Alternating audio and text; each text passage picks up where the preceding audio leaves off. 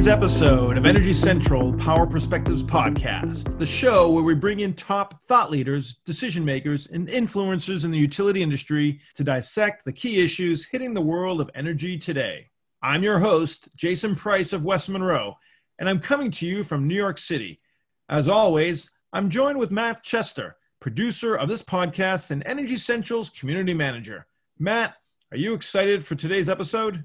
Sure, I'm Jason. I think this is a guest that has been long overdue to be on the podcast, so I'm excited to give him the floor and start diving in. Yeah, I'm excited as well. So the grid has been called the most complex machine that humans have ever built, and it's also one of the most critical to our modern way of life. A well-functioning grid is foundational to our advanced society. After all, what keeps our food cold, our medicine chilled, our computers and data centers running, our military on high alert, and increasingly, our cars charged? Our lives depend on a safe, reliable, and affordable electrical system.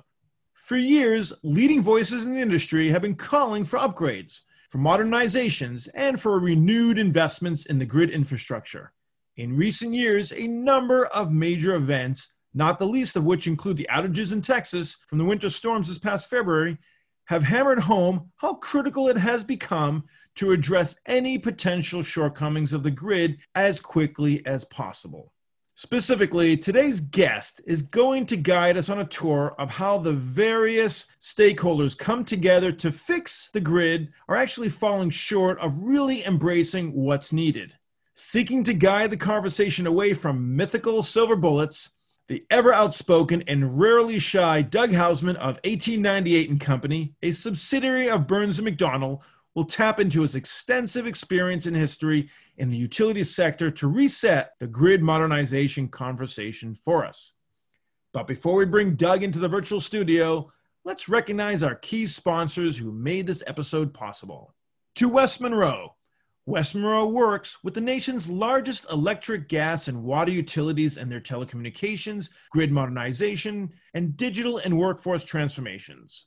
West Monroe brings a multidisciplinary team that blends operational expertise, customer experience, and technology to address the challenges of modernizing aging infrastructure, transportation electrification, ADMS deployments, and challenges presented by the proliferation of DER and cybersecurity. To Esri. Esri is an international supplier of geographic information, and that includes GIS software, WebGIS, and geodatabase management applications. To Guidehouse, formerly Navigant Research. Guidehouse is a premier market research and advisory firm covering the global energy transformation. To Anterix. Anterix focuses on delivering transformative broadband that enables the modernization of critical infrastructure for the energy, transportation, logistics, and other sectors of our economy. And to Scott Madden. Scott Madden is a management consulting firm serving clients across the energy utility ecosystem.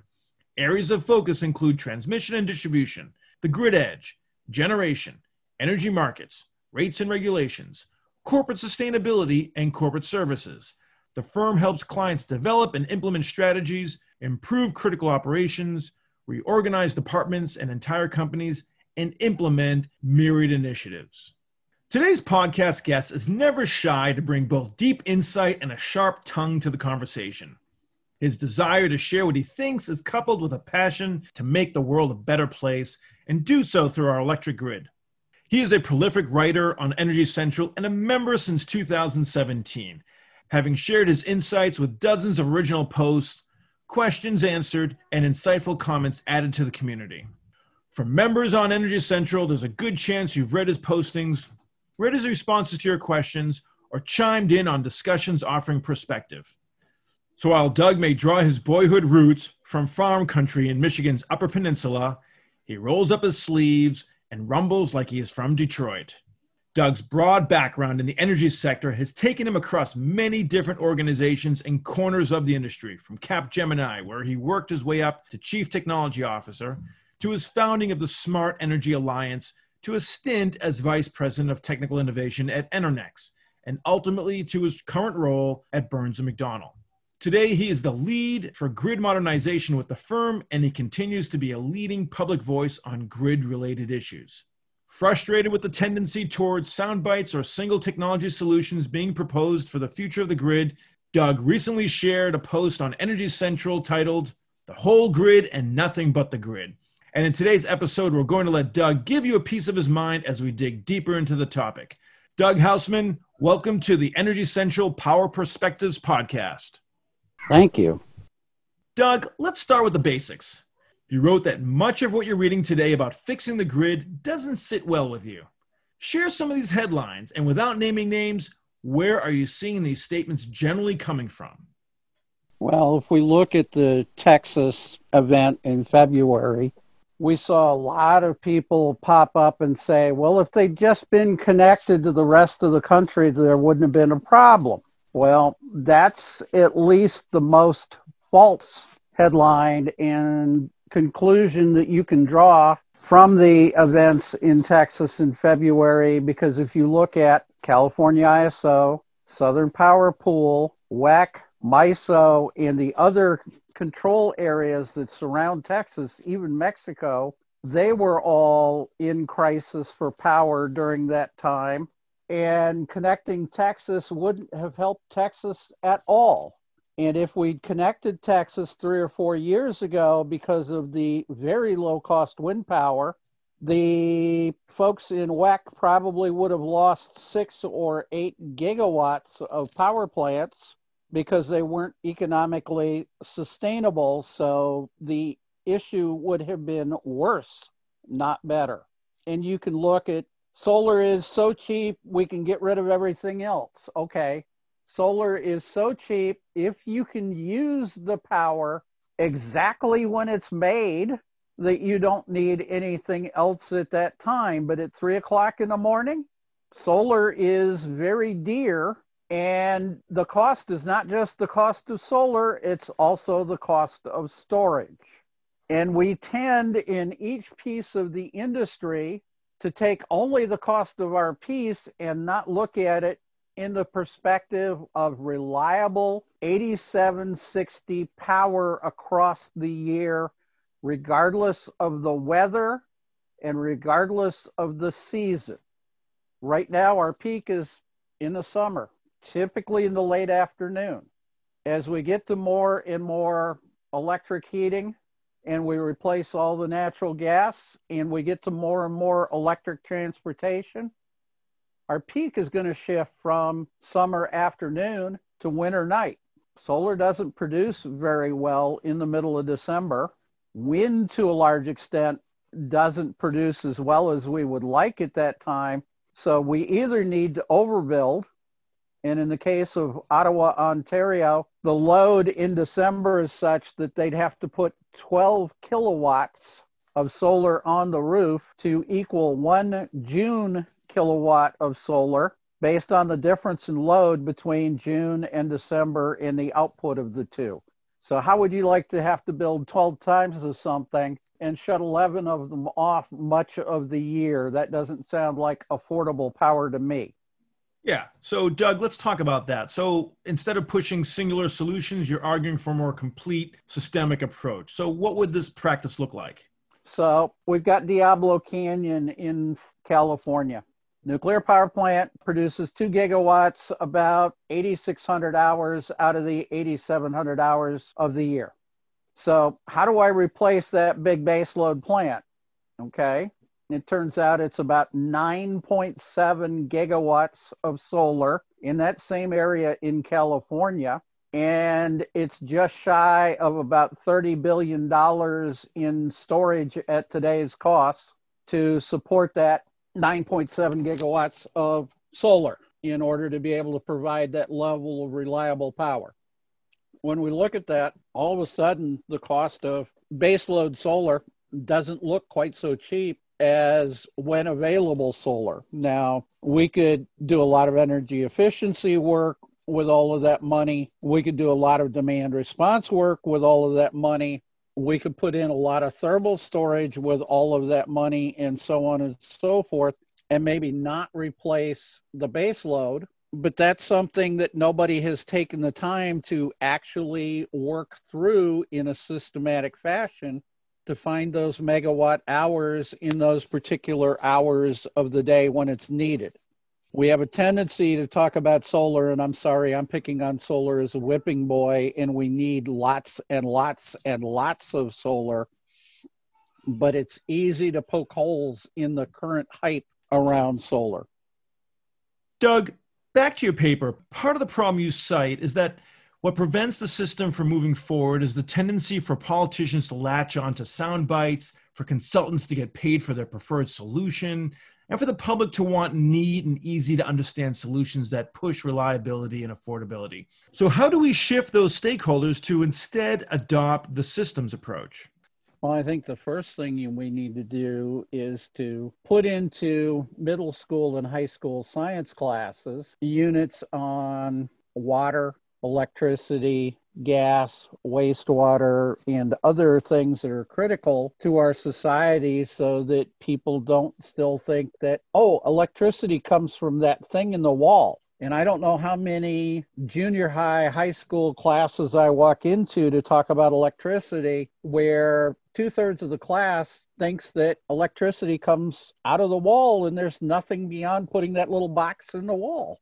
We have dumbed down and forgotten to teach the public about the utilities that they use, the complexities behind them, and why they need to think carefully about how they use them. We've got in Congress right now 3 people with engineering degrees. So we got 335 Congress people between the House and the Senate, and 1% of them have an engineering degree. More than 90% have a law degree.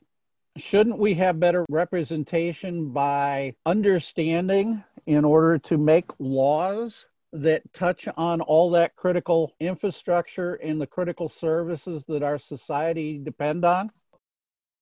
Let's get back to some of the tangible examples where we could look at who's doing things right, where things perhaps on the cusp of potentially moving in the right direction. So are there any states or regions that you can think is approaching and moving in the right direction? What are some examples of regional grids that are falling into a single approach trap that you've warned us about? So can you share with us some of the landscape and how you're seeing where things are working and where it's not? Well, as we saw with the August rolling blackouts in California, the fact that they pushed renewables very heavily and depended on imports from other states, which they figured wouldn't be advancing along the same path, rather than putting in enough storage to take advantage of the investment in renewables, cost them a lot of trust with the public in California. And it's unfortunate because there are people in California who are engineers and were advising the appropriate people and were not listened to about the storage issues. And so we got the rolling blackouts. This spring, it is not unusual at noon or 1 o'clock in the afternoon in California for the power price to be negative, for 5 gigawatts or more of renewable energy to be curtailed. And it's only growing as they put in more renewables faster than they put in storage. They also have congestion problems on their grid because they figured that rooftop renewables would deal with most of the demand issues, and so they wouldn't have those congestion problems, except they do. Doug, in your paper, you talk about messaging problems. You talk about resource allocation problems. Are there technical problems that can be solved and that need to be addressed as well that we can do through technological improvements? There are always technological improvements. We built most of our grid in terms of the grid pattern in the 1920s and 1930s and continued to build out that pattern as people move further and further into the suburbs and so on and so forth. In order to keep it economic, much of what we did was called an open radial system. So if you think of a bicycle tire and you take the tire and the rim off and you look at the spokes, they kind of run out every direction from the hub, which we could call a substation, but they never touch after they leave that hub. Much of our distribution grid is still built in that open radial fashion, which means that if we have one fault on the circuit, The customers at the end of that circuit probably don't have any power. Thinking about how to loop those circuits so the ends of those circuits touch, and how to automatically feed the end of that circuit from the end of the other circuit is an important issue. In the equipment, even though we've got reclosers and we know how to do it, specific equipment to do that currently doesn't exist. There's work being done at Oak Ridge on solid state equipment that would do that. It would fix many of our power quality problems. It would allow us to change the voltage and give us DC power in addition to AC, or to put DC power into the AC grid without having to have individual inverters. And that's something I really support, because as we get to a more flexible grid where we can be fed from more locations, we get more resiliency, which means people spend fewer minutes in the dark. And when I was a kid, if the outage was 4 or 5 hours, that wasn't a big deal, because we really only had to worry about the refrigerator completely defrosting. Otherwise, we could do almost everything without the electric grid. As we've gotten more and more addicted to the internet for doing work from home from COVID-19 and other things, and we put more and more life support equipment into homes so that people don't have to be in hospitals and they can stay alive for a longer period of time with a better quality of life, the grids kind of become more important. And so the more technology solutions that we can get and work the cost down, the better off we're going to be. Let's now take this from the macro to the micro. So let's say a utility CEO is listening today and agrees with everything you're saying. What would you tell the CEO as the first step to take in terms of moving forward with what we're talking about in your paper? Probably the first step I would take as a CEO is to take a step back and ask two questions. If I were to have my great-grandchildren come into this company in 100 years, what would it be famous for?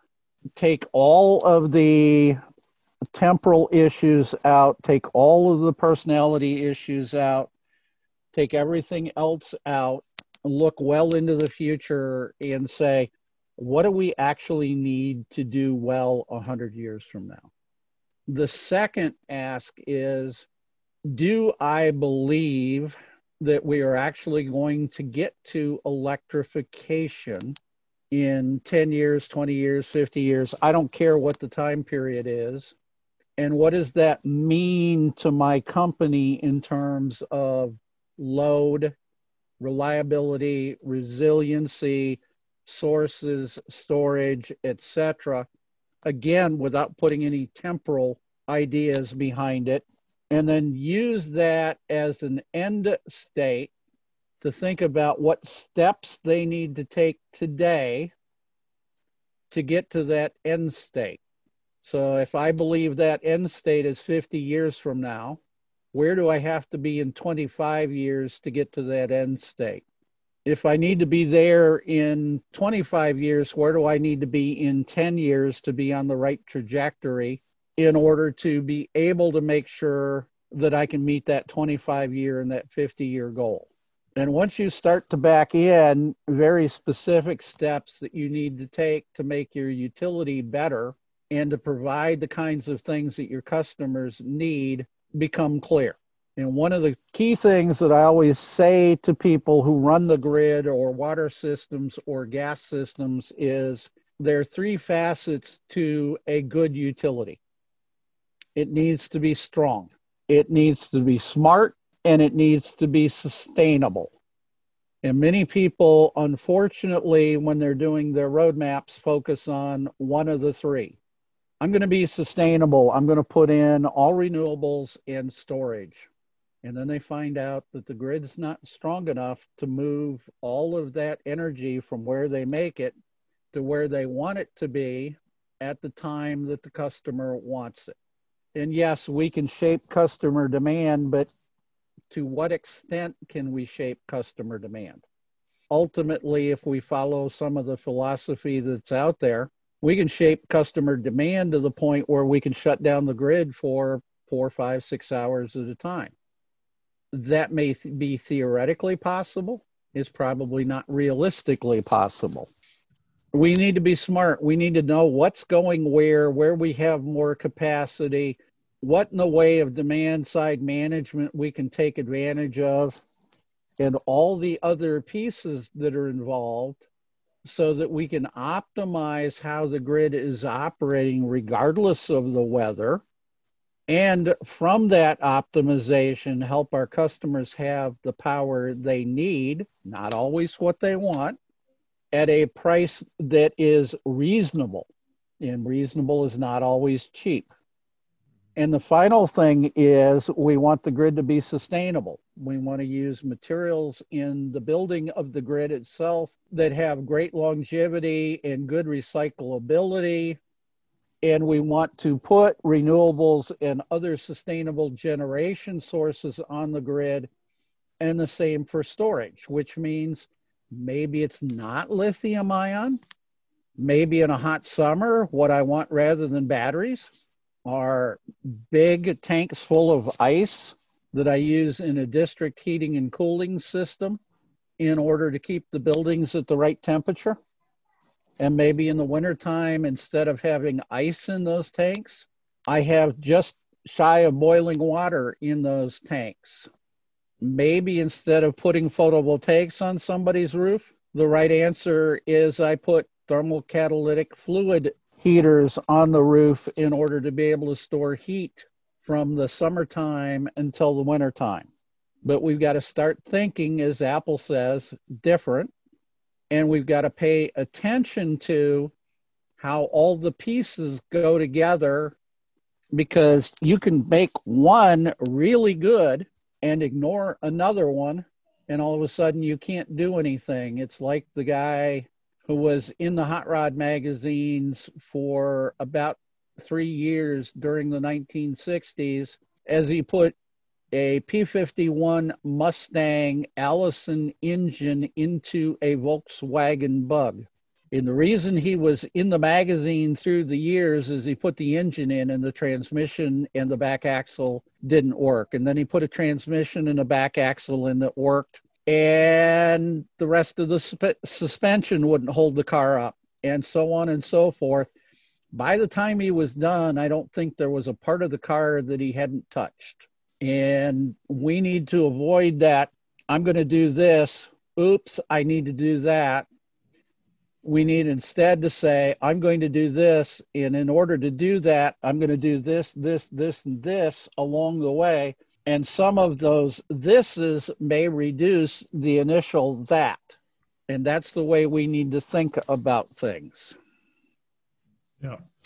So I would encourage everyone to go on Energy Central and read Doug Hausman's article, The Whole Grid and Nothing But the Grid. Doug, we want to thank you for your time. And now we're going to do something a little bit different. It's called our lightning round. This is where we ask you a few personal questions to allow our listeners to get to know you a little bit more on a personal level. So your response should be limited to one word or phrase. Are you ready?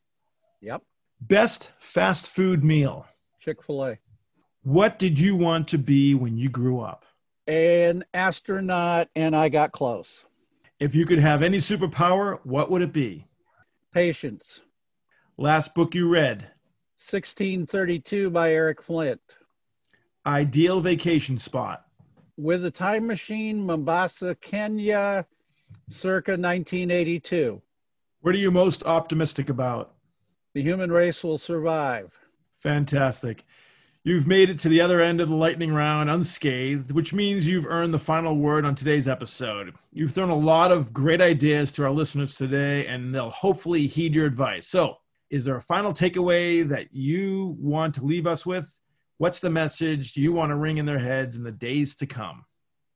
Understand the context of the sound bites and make decisions based on solid knowledge, not just quick advice. Doug Hausman, thank you once again for this insightful dive into the world of grid modernization And thanks for always sharing your thoughts on Energy Central community as well. And I'll note that our listeners should check back to Energy Central to see your continued posts and insights. Thank you again, Doug. Thank you. You can always reach Doug Hausman through the Energy Central platform, where he welcomes your questions and comments. Once again, I'm your host, Jason Price. Plug in and stay fully charged in the discussion by hopping into the community at energycentral.com. See you next time at the Energy Central Power Perspectives Podcast.